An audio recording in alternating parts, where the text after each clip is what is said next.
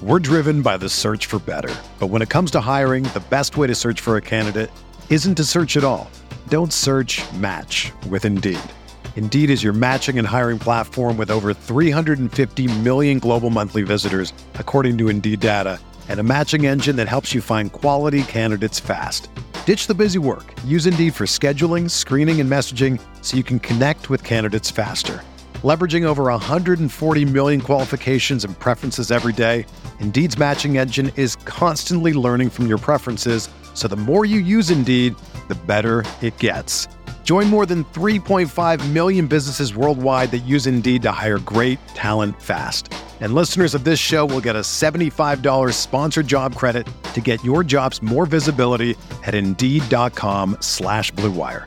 Just go to Indeed.com/Blue Wire right now and support our show by saying that you heard about Indeed on this podcast. That's Indeed.com/Blue Wire. Terms and conditions apply. Need to hire? You need Indeed.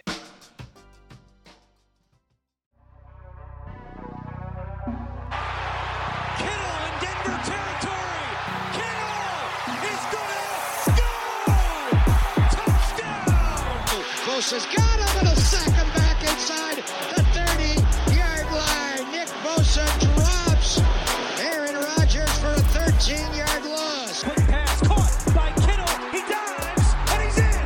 Touchdown 49ers.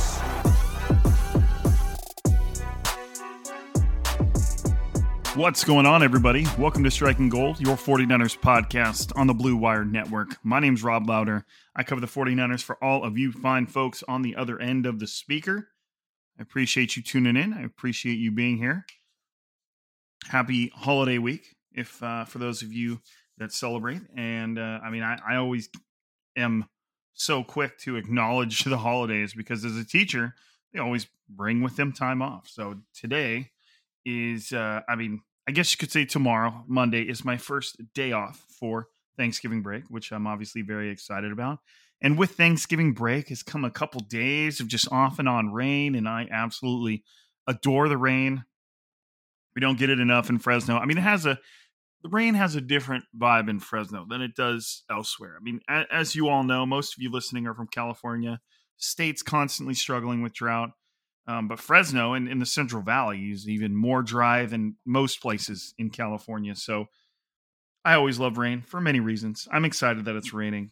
I also apologize for starting the podcast off talking about the weather, which is like the ultimate, like, boring throwaway go-to conversation. Like when you're standing next to somebody and the conversation like comes to a lull and you're like, hey, how about this weather? You know what I mean? Like I literally just did that to start off the podcast, and I apologize. Especially in a takeaway episode where the 49ers just beat the Buccaneers 27-14. Like, I thought the rain was more important than the 49ers beating the Buccaneers and moving to 7-3 and extending their lead in the NFC West. I thought the weather was more important than all of that. So, I mean, you guys can take that how you will. It could be offensive. You might have already stopped listening. In that very case, it doesn't really matter what I say at this point. But just know that in my heart, I have exposed myself as caring more about rain than updating you on the result of the 49ers' latest football game. So I apologize. Anyways, the 49ers won. They beat the Buccaneers 27-14. One of those games, it's one of those games where the 49ers won, they're feeling good, but it was one of those wins that probably for them, the Buccaneers are not as good of a team as the Jaguars.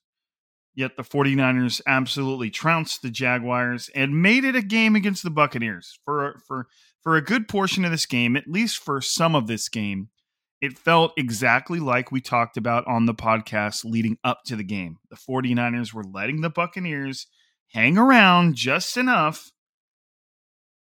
so that, in a way that they weren't ever quite out of it.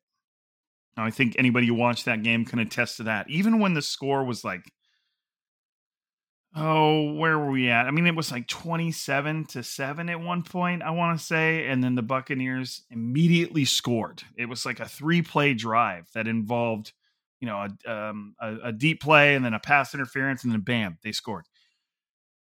And that cut it down to 2 scores. And then the 49ers gave the Buccaneers another couple chances to score. And it just was too close. So I think it's one of those wins for the 49ers where it doesn't take the edge off. They know they're on a short week. They have to go play the Seahawks in Seattle on Thanksgiving Day. And that they're not going to leave this game feeling like they played well enough that everything's okay. Now, you would think that a team coming off of a 3-game losing streak now 2 games ago would kind of have that fresh in their minds no matter what this game was like, knowing that they can't slip up again. Where I just think that this is one of those wins where they didn't play quite well enough to just absolve themselves of all feeling that improvements can't be made, if that makes sense. But overall, a convincing win. It never got out of hand, but in the same vein, like I said, it never really felt like the 49ers truly put the Buccaneers away. And we're going to get into that. I did mention earlier that the 49ers were now 1 game clear of the Seahawks because they are. The now 6-4 Seahawks are 1 game back from the 7-3 49ers. The Seahawks missed a game-winning field goal against the Rams today. The Seahawks traveled to Los Angeles to face the Rams. The Rams marched down the field, kicked a field goal from like the 5-yard line to go ahead. And then the Seahawks had about 1 minute and 15 seconds to drive down the field. Apparently, Geno Smith got hurt in this game, injured his elbow. Pete Carroll, I believe, said it was some type of elbow bruise, tricep bruise, but came back into the game to lead them within field goal range. It was a long field goal, though. What was weird is the Seahawks were having a decent amount of success pushing the ball down the field. They had like 10 or 12 seconds left on the clock. More than that, actually. I think they still even had a timeout. And they chose to run it, and they gained like 2 yards, whereas they gained like 2 yards. They made like a 57-yard field goal, a 55-yard field goal. Whereas you could have thrown the ball and made it maybe a 45-yard field goal, and even if it's incomplete, you don't lose out on that much. But they decided to run it and use up the clock so they could give themselves enough time to kick the field goal. But even then, there was some time for the Rams afterwards because they still had to take the snap and kneel it down. It was just a weird decision by the Seahawks to not try and push the ball a little bit further down the field to have a shorter kick to win the game. And their kicker missed it. And so now they are 6-4. The 49ers are 7-3 in control of the NFC West. If the Seahawks had won and were tied with the 49ers would still be in first place in the NFC West because they have a better divisional record, I believe. But now not only do they own the record advantage, they own the divisional record. I think they've even extended their lead in the division because of this loss to the Rams for the Seahawks. Nonetheless, the first tiebreaker is record. Obviously, if you're talking tiebreakers, then records are the same. But the first tiebreaker, I believe, is head-to-head matchup. I believe that comes before your NFC West record, if I'm not mistaken. I could be wrong, so I'm saying that now. But so the 49ers really need to go into Seattle and beat the Seahawks. And then they get a longer 10-day week before they face the Eagles. And then they face the Seahawks again at Levi's Stadium. So it's a very, very crucial, very trying 3-game stretch here coming up for the 49ers. All right, back to the Bucs. Bad news. Probably should have gotten to it a little bit sooner, but I mean, we're only 7 innings in. It's not like it's been a long time. Kyle Shanahan all but confirmed today that strong safety Talanoa Hufanga did tear his ACL. He said that that's what they fear it is. They're very concerned. They just have to confirm it later today when he can get his MRI. So just by the body language, the way he said it, it looked all but confirmed that Hufanga did tear his ACL in the game. That could still change. I am recording this at 5:33 p.m. on November 19th, 2023, which is a Sunday. So the news could come out later tonight that he didn't actually tear his ACL or that he did. Either way, I'm just passing on the word that Kyle Shanahan gave us, which is unfortunate. Now, Talanoa Hufanga, I had already put on my notes before he got injured that Talanoa Hufanga is victimized too often. He misses tackles too often. He's the reason extra yards are gained too often. He's around a lot of plays in a negative way. But overall, I still think he's a good player and a solid contributor to this defense. He's not somebody that I think brings the defense down in a way, but he does give up plays in one way or another quite often. It seems like he plays the game very quick, very reckless, at times. But still a significant loss for the 49ers defense that's firing on all cylinders, most of their cylinders. We'll say 7 of 8 if you like V8s. Timing would be all off, but I'm not going to worry about that.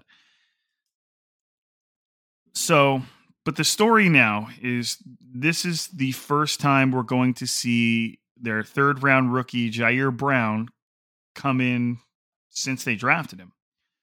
And he immediately came in and replaced Hufanga and immediately gave up a 45-yard completion to a receiver that just simply ran right by him, Jair Brown stayed flat too long.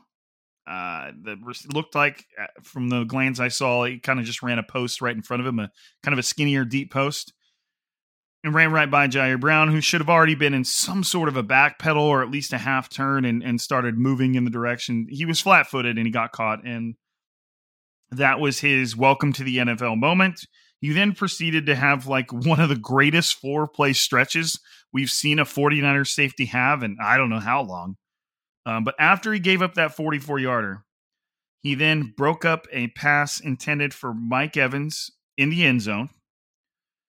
And then on the following drive, which was on 4th down, which ended that drive, he broke up the pass, and it was one of those ones where he's playing in man coverage and he's covering Mike Evans, who burns corners for a living, let alone a strong safety type. Covering him man-to-man, so he's turned around and he's watching Mike Evans. Keep in mind that, and this is another thing, and you guys have heard me rant about people saying to find the ball all the time, but when you are playing man coverage, you're not supposed to look for the ball. Like, you don't get to look for the ball until you are absolutely certain that you are just in the most perfect coverage you've ever had, in phase, like they call it. And then you could maybe look for the ball. But when you're in man coverage, you need to keep your eyes on the receiver. You're going to look for the ball. You're going to see the pass get completed on you. And so he's tracking Mike Evans. Mike Evans go for the play, and Brown gets his hands up while facing away from the pass and breaks it up. It was a perfect play. Broke it up on 4th down, which reset that drive for the 49ers. The 49ers go 3 and out almost immediately. And then on the very next drive, getting in scoring position again because the 49ers special team gives up a 51-yard return all the way to their own 13. So we're still talking about Jair Brown's little series here. He's got the Mike Evans pass breakups. Then they throw a post right at Jair Brown. Cade Otton should have caught it and scored, but he bobbled it. And right as he bobbled it, Jair Brown hit him, jarred it loose, incomplete pass in the end zone. So that's 2 touchdown saves. And then a couple plays later, he ends up, a ball gets tipped, bounces off the helmet of Dre Greenlaw, who was just basically tackling the person who the ball was thrown. But if he would have actually been kind of had his eyes up, he would have seen that the pass was thrown directly at him. It hit him in the helmet, but he had his head down. He was going to make a play on the guy he knew was getting the ball. Bounces off his helmet and into the hands of a diving Jair Brown, who makes essentially the game-sealing interception in the end zone. So that was Jair Brown's last 3 plays in this game. A Mike Evans pass breakup, saving a touchdown on 4th down. A Cade Otton pass breakup, saving a touchdown. And then a Baker Mayfield interception in the end zone on 4th down, ending the game. That was his ultimate, his entire welcome to the NFL moment. So that is encouraging for the 49ers. That's obviously safe to say it's not going to be like the standard, but I mean, that was a pretty incredible start for Jair Brown. So starting with the offense, make sure I didn't miss anything else here. Starting with the offense, kind of burying the lead here because Brock Purdy is now I think Steve Young did it in the same year. I think Steve Young had a perfect passer rating. Then Joe Montana did it a little later in the same year, if I'm not mistaken. But Brock Purdy is the first 49ers quarterback since Joe Montana had a perfect passer rating in 1989. Your boy was 4 years old the last time a 49ers quarterback had a perfect passer rating, a feat that Brock Purdy pulled off today against the Buccaneers. in what was a absolutely surgical game in so many different ways. Purdy into the game 21 of 25, which is 84%, 333 yards, 13.3 yards per attempt. For comparison's sake, Baker Mayfield had 5.5 yards per attempt. 9 yards per attempt is very good. Baker Mayfield had 13.3 yards per attempt. 3 touchdowns, no interceptions, and a perfect 158.3 passer rating. And for anybody that asks, oh, well, he had 4 incompletions. How do you get a perfect passer rating? Well, I don't know. I don't calculate this shit. I just see it on the screen. I see we're all talking about it. That's the fucking deal. Excuse me. Sorry. Earmuffs, children. I'm sorry.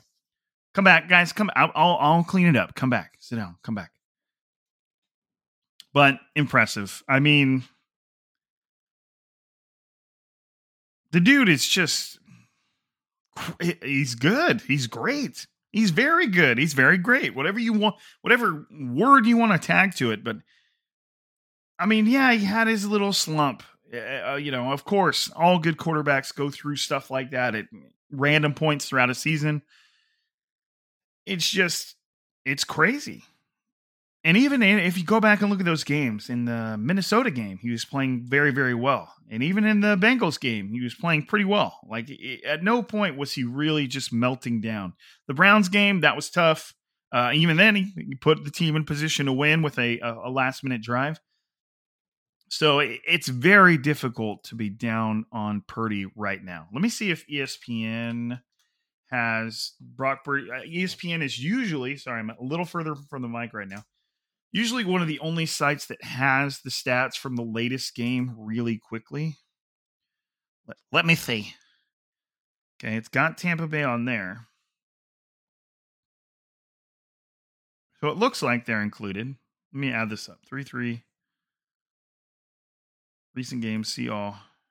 I'm just adding up his touchdowns to confirm. 6, 7, 8, 9, 13, 14, 15, 16, 17, 18. Am I doing that right? 4, 5, 9, 10, 11, 12. Yeah, okay, so they haven't included yet. They have the game sitting here, but it's not a part of the totals. Well, let me just add it up. Robert, you idiot. 2, 4, 5, 9, 10, 11, 12, 15, 18. So Brock Purdy has now thrown 18 touchdowns with 5 interceptions on the season, all of them in that 3-game stretch. And in every other game this season, he has committed no turnovers. He has now thrown for 2,660 yards, I believe. And he's completing right around 70% of his passes. So let's say, as of now, through Brock Purdy's 1, 2, 3, 4, 5, 6, 7, 8, 9, 10 games, he's completing 2,660 yards, 2,660 yards, 18 touchdowns, 5 interceptions, about 70% completion percentages, a passer rating of about 115. Pretty damn impressive. And that's just statistically. That's not watching the game. That's not watching the way he plays football and the way he scrambles around the pocket and the way he is so hesitant to run past the line of scrimmage because he wants to buy every single second he can to throw the ball down the field. He threw one of his best passes as a 49ers quarterback today, flew about 45 yards through the air into the hands of Brandon Ayuk, who had created plenty of separation against his corner, who kind of knew the only thing he could do at that moment was to jump. He turned around. That if you go back and watch that play, it's a perfect example of what happens when a corner in man coverage turns around and looks for the ball, because he was already beat. But he was about a yard to a yard and a half behind Ayuk, maybe 2 yards. And then he turns around to find the ball. And you can instantly see that gap grow to about 3 or 4 yards because he turns around, which means you're stopping running. He jumps, he puts his hands up. Maybe he saw that as his last resort, but you can see just how quickly turning around and looking for the ball will damage you. And everybody just loves to throw that out on a broadcast. Oh, he didn't turn around and look for the ball. No, you're talking about a pass interference where he's running into the receiver. You don't always turn around and look at the ball. And it was a great route, great release by Brandon Ayuk, a perfect throw from Brock Purdy. Like I said, flew about 45 yards in the air, landed right into Brandon Ayuk's arms, who really didn't have to slow up much. And he took it to the house for, I believe, a 78-yard touchdown, which was the longest touchdown completion in the NFL this season thrown by Purdy. He has I think he has more 20-plus yard completions than any other quarterback in the NFL. And I think his completion percentage on those throws is more than any other quarterback in the NFL, if I heard Matt Mayoko correctly in the postgame. It really is quite incredible. Like I can't talk about it enough. How impressive it is that the last pick in the NFL, now with a lot of games on tape. I mean, if you're including last season, and the playoffs, he's got like 20 games on tape now. Something like that. There's nothing about him that's surprising people anymore. This is just the way he's playing. And the Bucs defense is solid.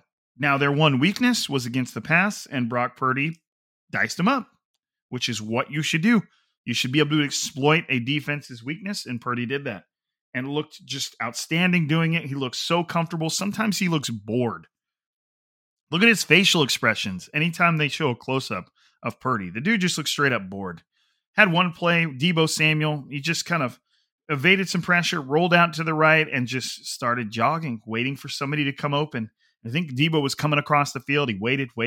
Purdy's, at this time, he's now halfway to the sideline, and then bam, throws it to a wide-open Deebo Samuel, who had nobody within about 6-7 yards of him, and he creates some yards after the catch. It's just...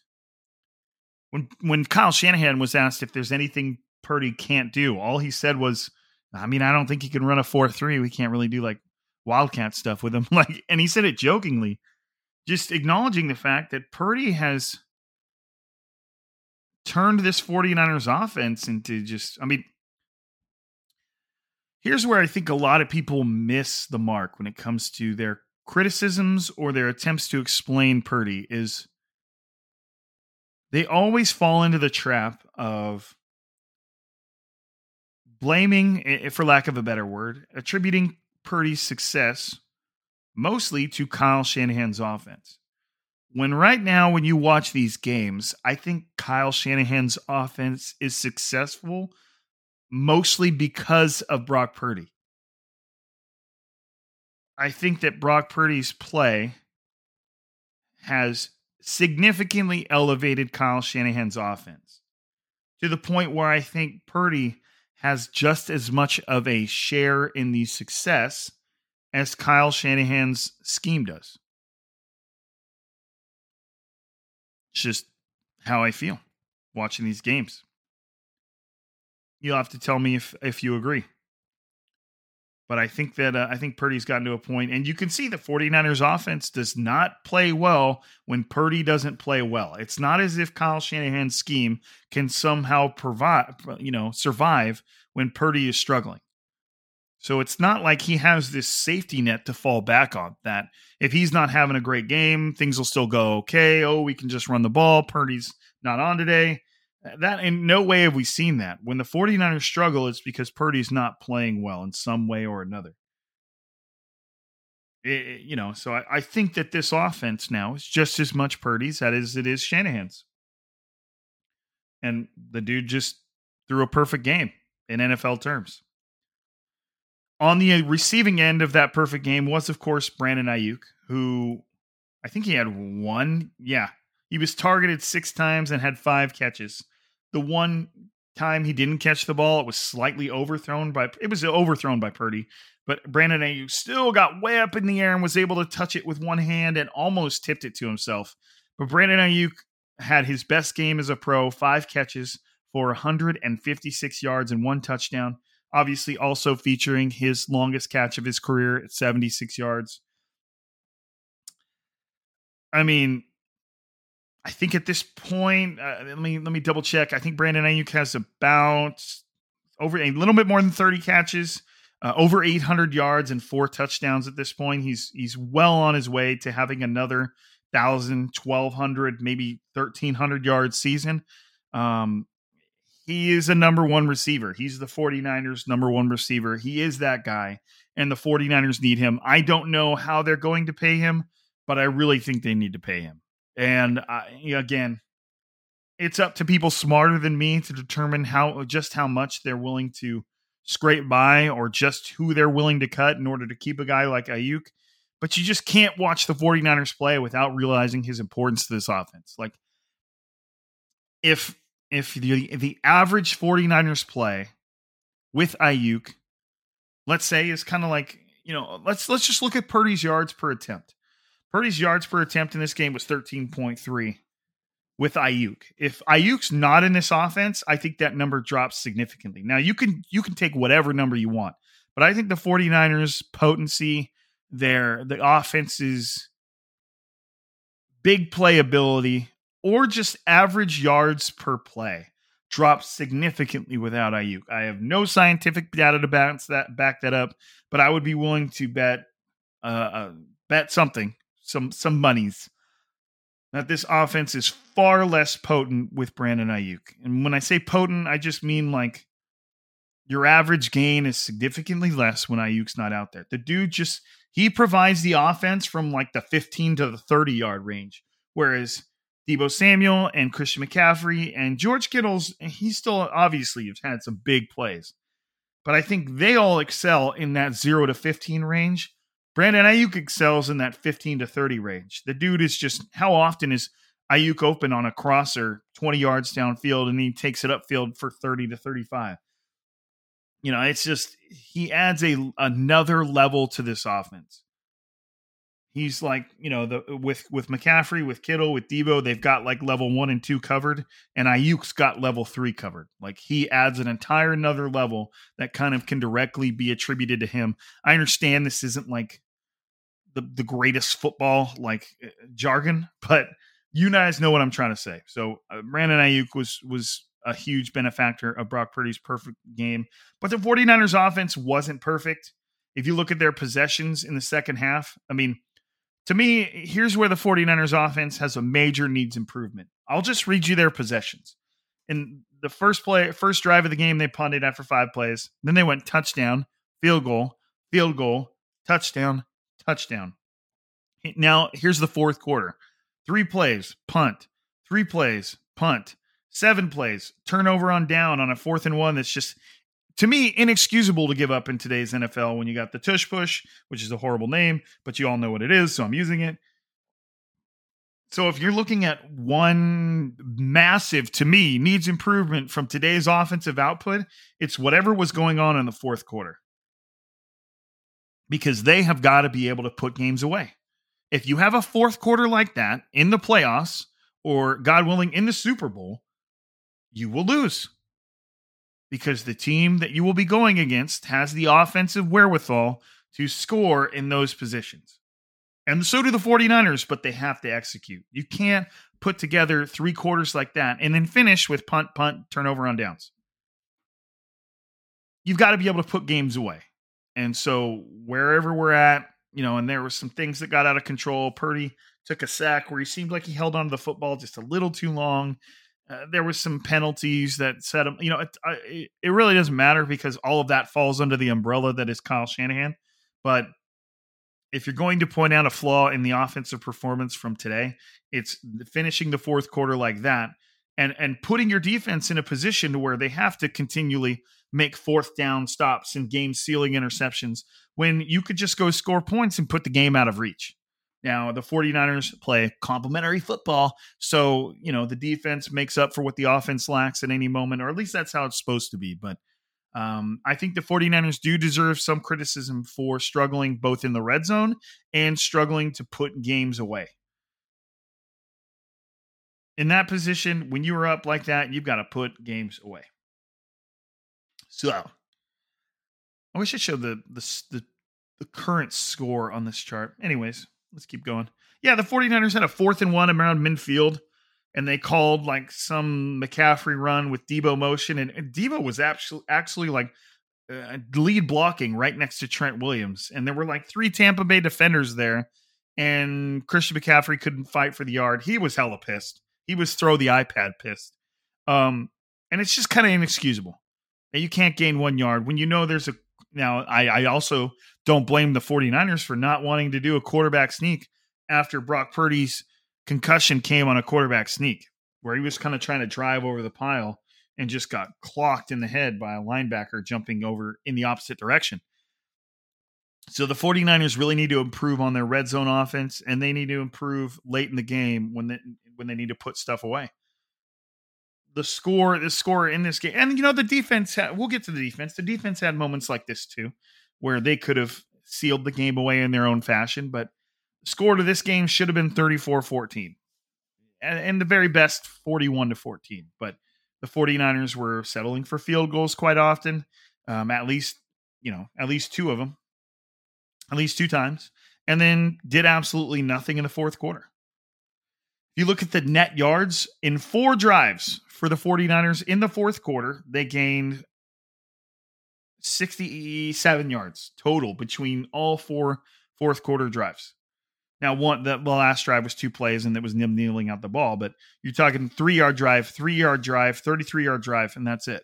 So before that point, they were 80 yards, 46 yards, 61 yards, 98 yards, 79 yards. So if you're looking for a critique of that offensive performance, there it is. Defense, did well, played great, win the team, score the games, win the points. The defense was stubborn. They were the epitome of bending and not breaking. If you look at the Buccaneers' possessions, started with a 3-and-out, forced a fumble on the following drive when the Buccaneers were in the 49ers side of the field. Nick Bosa was taking down Baker Mayfield. Fred Warner comes up, punches the ball free. On the following drive, the Bucs had a 10-play, 70-yard drive for a touchdown, and then it's halftime. And then they went punt, touchdown, turnover on downs, interception, turnover on downs. So you can see throughout the game there is consistent defensive success. But even then, you're talking about a defense that Dre Greenlaw dropped what should have been a fairly easy pick 6. Fred Warner jumped up, tipped a pass that I'm sure as hell not going to say should have been picked, but it's something Fred Warner probably says to himself, oh man, I could have gotten that. Deshaun Gibson had a pick in his own end zone, but instead collided with Charvarius Ward. Stuff like that happens. They're both just looking at the ball. But there were at least a couple picks in there that also should have been reeled in that hit the ground. And that's kind of just life in the NFL as a defense. But 49ers just played an interesting game. The Bucs were still able to convert 50% of their third downs. Now, a lot of those came in kind of like the final drive where you can tell the 49ers are playing a little too off for my liking. They were kind of just the Bucs just kept running like 8 or 9 yard outs and hitches and just completion. We're driven by the search for better. But when it comes to hiring, the best way to search for a candidate isn't to search at all. Don't search, match with Indeed. Indeed is your matching and hiring platform with over 350 million global monthly visitors, according to Indeed data, and a matching engine that helps you find quality candidates fast. Ditch the busy work. Use Indeed for scheduling, screening, and messaging so you can connect with candidates faster. Leveraging over 140 million qualifications and preferences every day, Indeed's matching engine is constantly learning from your preferences, so the more you use Indeed, the better it gets. Join more than 3.5 million businesses worldwide that use Indeed to hire great talent fast. And listeners of this show will get a $75 sponsored job credit to get your jobs more visibility at Indeed.com/Blue Wire. Just go to Indeed.com/Blue Wire right now and support our show by saying that you heard about Indeed on this podcast. That's Indeed.com/Blue Wire. Terms and conditions apply. Need to hire? You need Indeed. When you need mealtime inspiration, it's worth shopping Kroger, where you'll find over 30,000 mouth-watering choices that excite your inner foodie. And no matter what tasty choice you make, you'll enjoy our everyday low prices, plus extra ways to save, like digital coupons worth over $600 each week. You can also save up to $1 off per gallon at the pump with fuel points. More savings and more inspiring flavors make shopping Kroger worth it every time. Kroger, fresh for everyone. Fuel restrictions apply. In terms of offense, though, let's go look at the Bucs' offensive consistency. The Bucs only averaged 3.7 yards per carry, which is right around what they averaged. They're not a good rushing offense. Rachaad White was held mostly in check. He's had huge games in the past when it comes to catching screens, when it comes to breaking out big plays. The 49ers held him in check for the most part. Baker Mayfield threw the ball 45 times, but was only able to complete 29 of them for 246 yards. That's only 5.5 yards per attempt, 1 touchdown, 1 interception, and a 76.7 rating. Compare that to Brock Purdy's 158.3. A solid boost for them was Mike Evans. He did have 12 targets. Mike Evans had 12 targets, but only caught 5 of them. So the 49ers did a good job of holding Mike Evans in check. He did score on a short touchdown that they threw from like the 1 yard line. Mike Evans had 43 yards and Chris Godwin had 39 yards. So held both of them to, 82 yards combined. That's impressive. They're both good receivers. They're both solid receivers. And they held their yards per catch pretty low. Probably one of their lowest numbers of the season. Godwin had 6.5 yards per reception. Evans, 8.6. So it was an impressive outing for the secondary. For the first time and maybe ever, we saw Charvarius Ward truly getting picked on. Like, we've seen him give up catches. We've seen him draw flags. We've seen him struggle. We've seen him excel. But at one point, the Buccaneers, I think, went at Charvarius Ward, like 4, 5, 6 plays in a row. And like 4 or 5 of them were completed for about 8 to 9 yard games. Now, we don't know the defensive scheme. We don't know what Wilks is calling and where he wants his corners to line up. You know, it was kind of towards the end of the game. And I think they were just trying to keep things in front of them and not give up a quick score, which is fine. But then, you're giving up gain after gain after gain after gain. Let me see if I can actually find this in the playlist. I'm just trying to find that series. See if I can find it. These are Purdy passes. These are Baker Mayfield passes. That's when things got out of hand. Here's when he's intercepted by Jair Brown. So I think it was in front of that.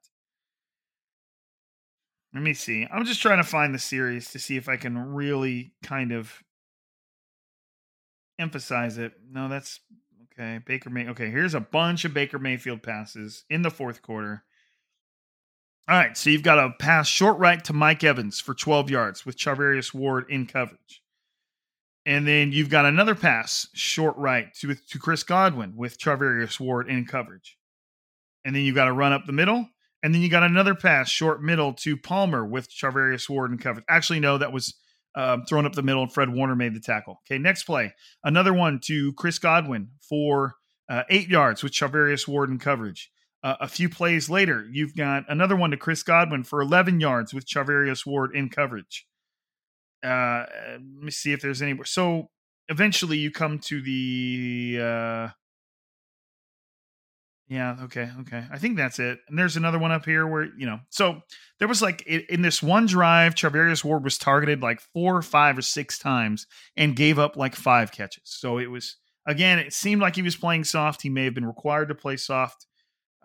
Just trying to protect the end zone, but it's disconcerting to watch a team gain 8 to 9 yards to 12 yards of play with very little resistance, because you could only do that like 5 or 6 times, and now they're in the end zone. So it was a little weird to watch a team truly go at Ward over and over and over and over, and every now and then they do another play, and then they go back to Ward again.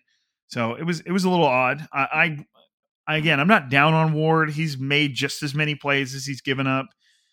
And his reputation is kind of on the fence among 49ers fans. He does give up penalties, but he does make plays. We've seen him make pass breakups in the end zone. He did make pass breakups in this game. We can take a walk over to the defensive statistics. And Charvarius Ward finished with a second best 9 tackles, 1 tackle for loss, and 2 pass breakups. Jair Brown just gets into the game in like the second half and immediately has 4 combined tackles, 3 pass breakups, 1 interception. Good for him. So it was a little bit of weird. The defensive front was okay. They ended up having 4 total sacks, which is solid. It it was an up and down game for the defensive front. There was a lot of times where I could tell that people in the Twitter comments, or X, excuse me, were saying, man, we got to get some pressure on the quarterback. Well, you also need to pay attention to how quickly the quarterback is throwing the ball, because on a lot of these completions, like the ones we were just talking about to Ward, they were throwing the ball in like late 1s to early 2s, like in terms of seconds, which 1,000, 1,000. Most pass rushes do not get home that fast. You have to like absolutely abuse your man or get, a busted protection where you're unblocked essentially. You just don't get home that fast. So again, the problem with the 49ers right now is not that they can't generate pressure. It's that quarterbacks are able to get the ball out so quickly that pressure can be negligible, or at least negated to an extent. But again, I could only talk about that so much because they did come away with 4 sacks. Nick Bosa had one. Chase Young had one like 2 plays later to pretty much put the game away. Eric Armstead got one and should have gotten another one, but he just couldn't get his footing. Dre Greenlaw shared one and Fred Warner shared one. So pretty impressive. Pretty impressive. Sorry, just had something come up on my phone that I was making sure was not 49ers related.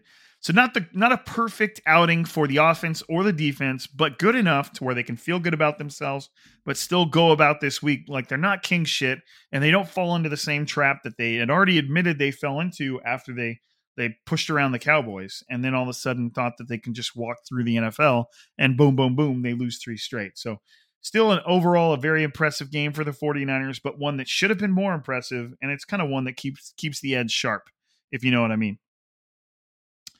Let's go ahead and move on to, actually, before we move on to your takeaways, let's go over my prize picks, which were frustratingly close, okay? Just to update you, I ended up going with a 4-pick power play. And if you don't know what prizepicks.com, maybe we should start with that. Maybe we should start with prizepicks.com. It's daily fantasy sports. It's placing your entries on 2 to 6 players. It all revolves around stacked projections. Are they going to score more or less than a touchdown? Are they going to score more than less of a certain amount of receiving yards? More or less targets? There's a ton of options for what you want to kind of. You could even bet on how many times Wishnowsky is going to punt. Place an entry on that. You can include how many field goals Jake Booty's going to make, who made 2 today. But Prize Picks is a ton of fun. What I like the best is the fact it's just so simple. You can make an entry like it's 5 minutes before Monday Night Football and you want to play some Prize Picks, you can get an entry in before the game starts, and no problem. All this happens at prizepicks.com/gold. And if you use the code GOLD, they're going to give you a first deposit match of up to $100. Okay, prizepicks.com/gold, code GOLD. Okay, my entries. I made a Monday Night Football entry, went 3 for 3 on that one and 1 out. I thought I was going to make today's happen. It went pretty damn well. Rachaad White, I had him for less than 74.5 rush plus receiving yards, and he did do that. He only had 58, so boom, green there. Christian McCaffrey, I had him to get 1 rushing touchdown, and he didn't get one. He did get one through the air, so they got me there. I needed Deebo Samuel to get 4 more yards in any way, rush or receiving, and I would have at least won on the flex. But he never got the ball again after his big play, which is weird, especially when you think about the plays you could dial up for Deebo taking something around the end on 4th and 1 that would have been a lot more successful than what they called. So I was 4 yards shy of winning this Prize Picks. It would have been in a flex fashion, which is less impressive, less fun. I had Brock Purdy throwing for less than 29.5 attempts, and he threw for 25. So it's crazy that Brock Purdy can throw for 330 yards, 3 touchdowns, no interceptions, perfect passer rating with only 25 attempts. Pretty awesome. That's pretty dialed in. So I'm not beating myself up too much in this week's Prize Picks. I felt pretty good about it. I was 4 yards away from it. Probably could have continued to smash that Brandon Ayuk number.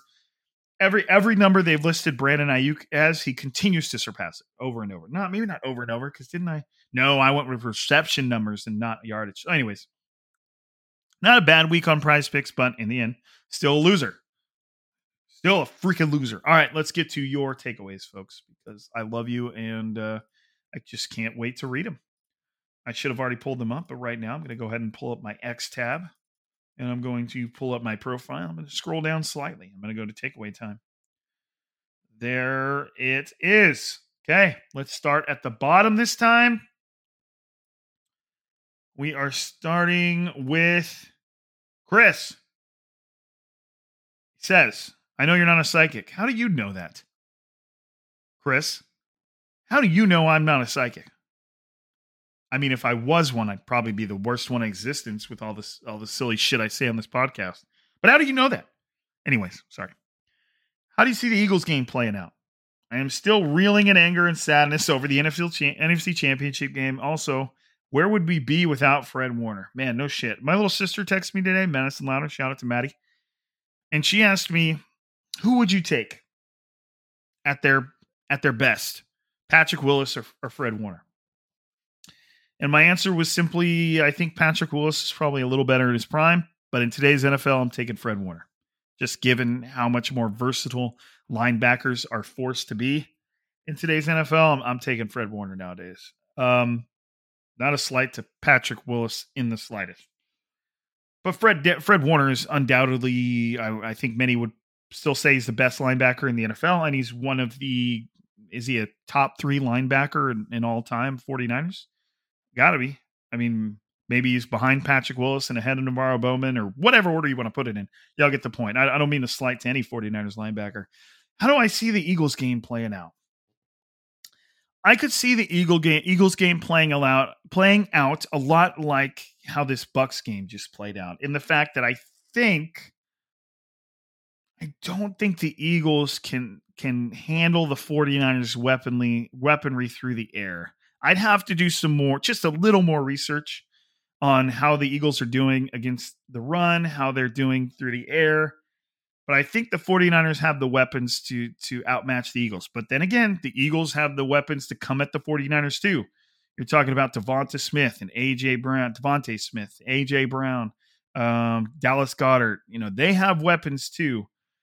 I think that Purdy's playing better than Jalen Hurts. I mean, if you don't want to call him an overall better quarterback than Jalen Hurts, that's on you. I think he's playing better than Hurts right now. I think the 49ers are the better team, but the Eagles are so good at just grinding out tough games. They are capable of playing a very tough brand of football. And you know that if they get 3rd and 2 or 4th and 2 or 4th and 3, 3rd and 4, 1, they are coming at you with a play that you probably cannot stop. So, they have an edge to them, to the way they play, that I really respect. I understand that last year probably left a sour taste in your mouth, but I think the Eagles play a respectable brand of football, and they know how to win hard games for sure. John David, it's time for people need to put more respect on Brock's name. He has been dealing, all caps. Also, the defense has been coming up big when needed. It's been refreshing after those 3 straight losses. And he corrected himself on the spelling. It's time for people to put respect on Brock's name.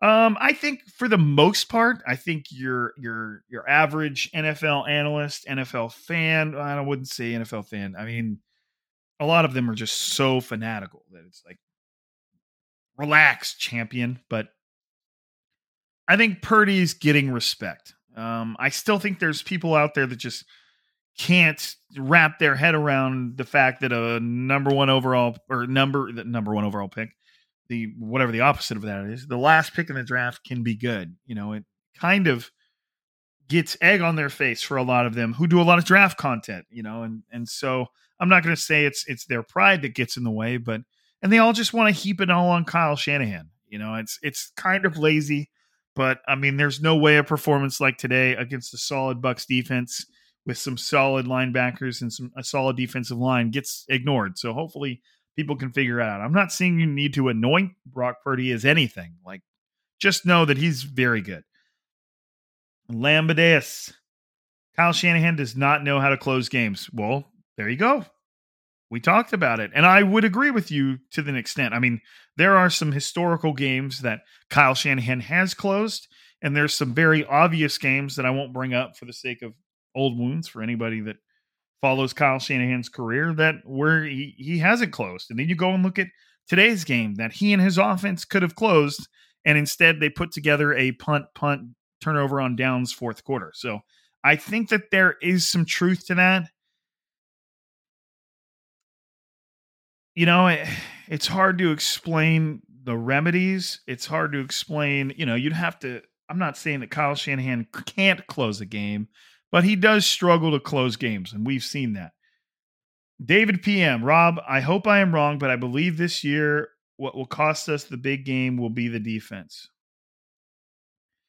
Well, I mean, you got to understand, too, that's not that much of an indictment. Saying that is not that much of a slap in the face to Steve Wilkes and the 49ers defense. It's how the NFL is set up. Like everything is set. They're even, oh my God. Like, I don't know if you guys saw my tweet, but my ex, excuse me. But I was just making fun of somebody that tweeted that, oh, the hip drop tackle claims another ankle. And you're just like, wow, you said football, you said body part with football thing. And I think I wrote like arm forward throw, foot forward. I don't know, but let me go find it. But, you've got people out there that believe that way of tackling for some reason needs to get banned, like that people are actually tackling in a way that purposefully injures players. Like, yeah, I wrote hip drop tackle claims another, and I wrote arm forward throw, hands together catch, leg forward step. Look, I could name random body parts doing football things too. It's just people that have either played no football or it's been too long since they've played football, or they just make up the dumbest shit, like the name hip drop tackle and how it should somehow be banned.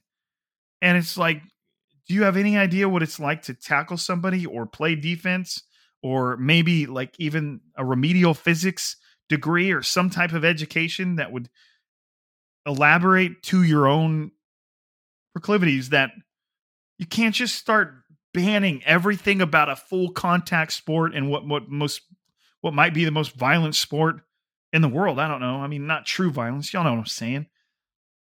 So, it just seems like things are set up for defenses to fail. So trailing back to our takeaways, David, I don't necessarily think it wouldn't necessarily surprise me if the defense being beaten up was the way the 49ers lost, but the 49ers offense is capable of playing at a pace that should outpace pretty much every other offense in the NFL. I don't care that the Dolphins have scored 70 points. They scored like 20 today against the Raiders. I think that the 49ers have one of, if not the best offenses in the NFL, and they should be able to relieve the 49ers defense from time to time. They can't have an on game every week. They're going to have down games, and the 49ers offense needs to be able to compensate for that. You can't always say, well, the defense is there to pick up the scraps when the offense has a bad game. You should be able to say the inverse. When the 49ers defense gets schemed up or diced up, then the offense can maintain a lead. You know what I mean? So, but I don't think you're crazy for saying that a defense will cost us the big game this year. They've shown a vulnerability that we've seen. They're not I don't even know if you want to call the 49ers defense elite at this point.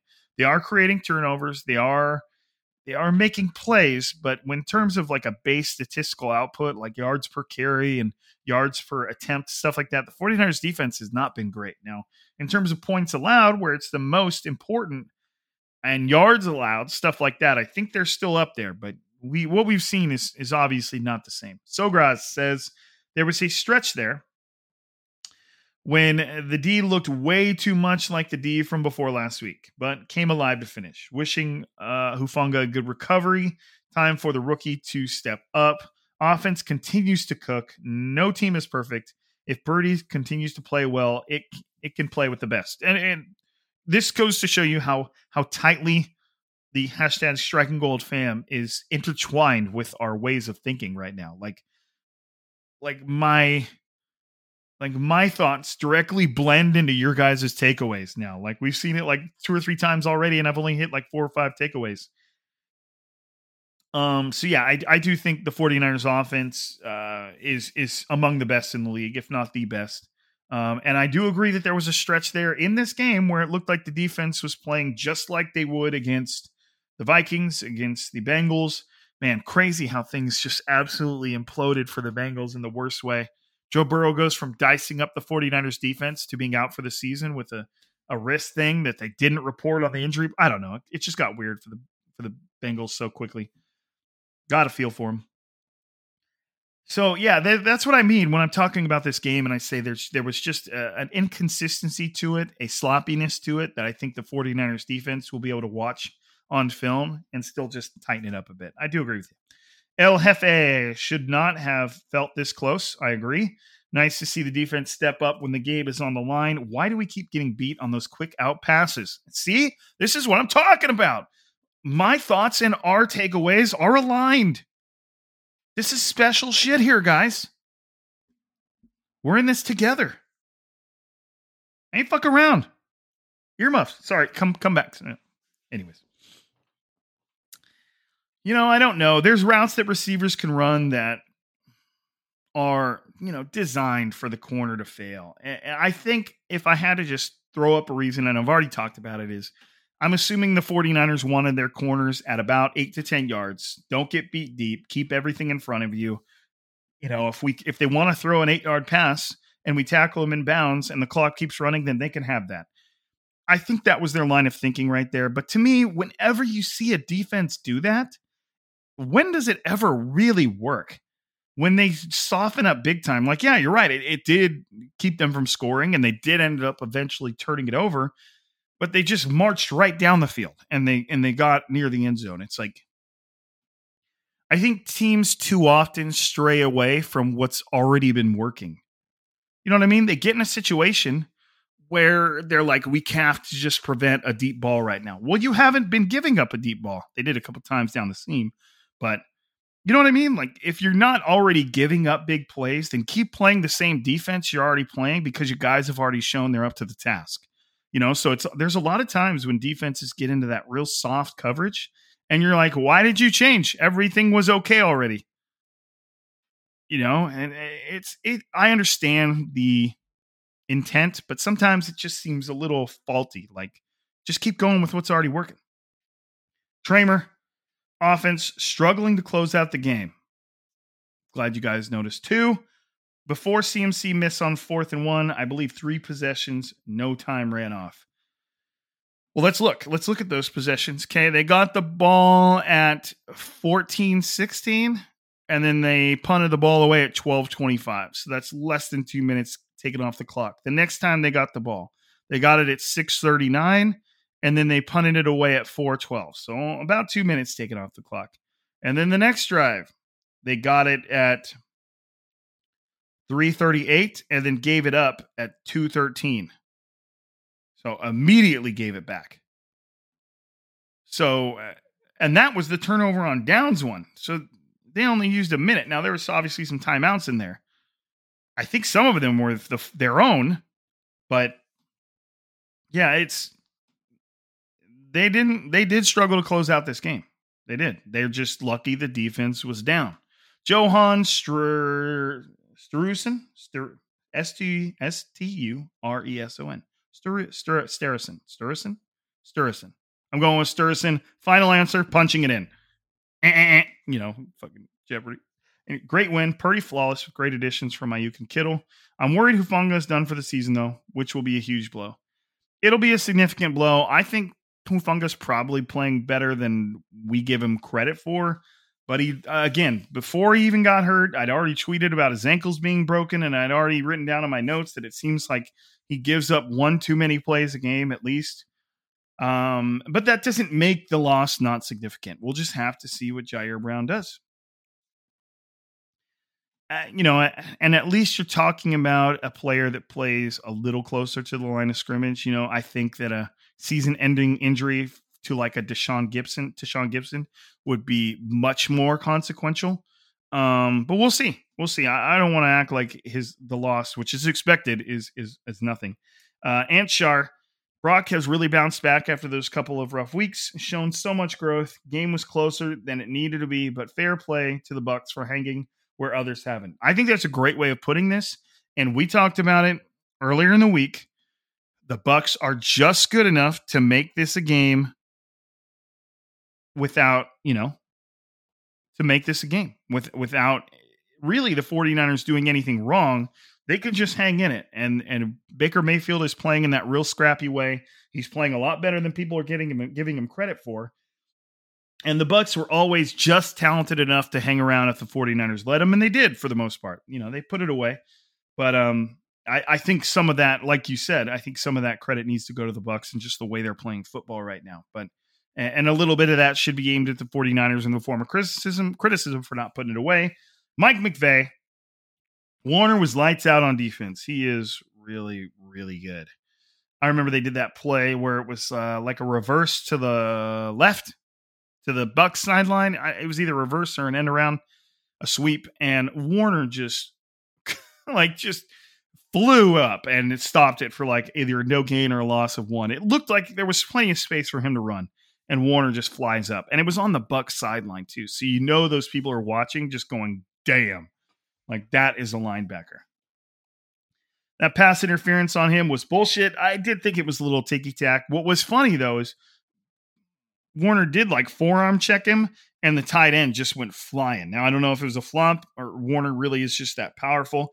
I've said about Warner before, you guys probably remember me saying this, but when I first saw Warner in person, whether in the locker room or at practice, like really saw him in person up close, that dude is huge.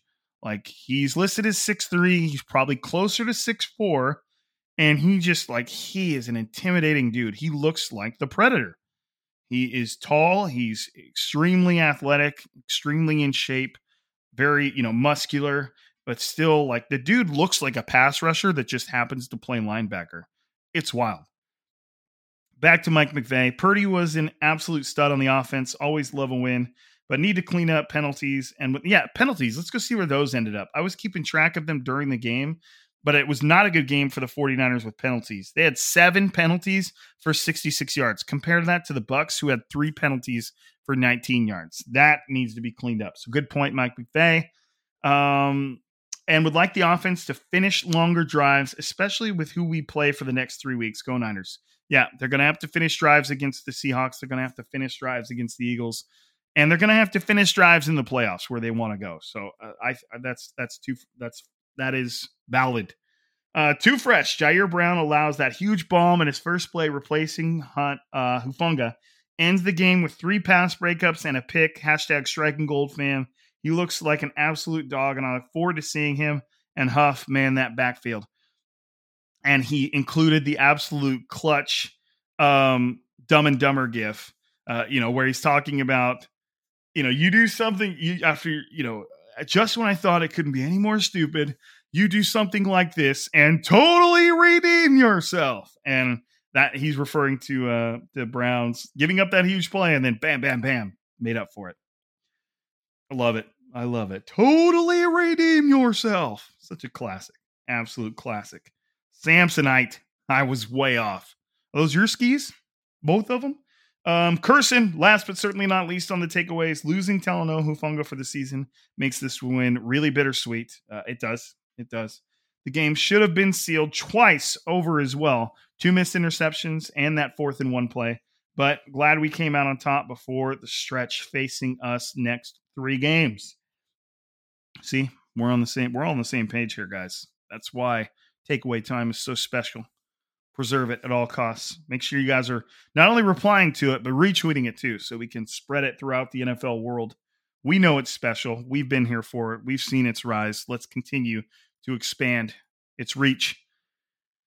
All right. I think that's it.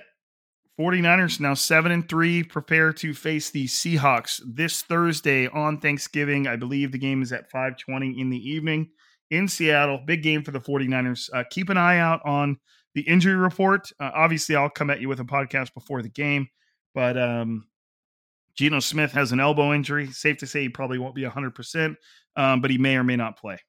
We'll see. We'll see.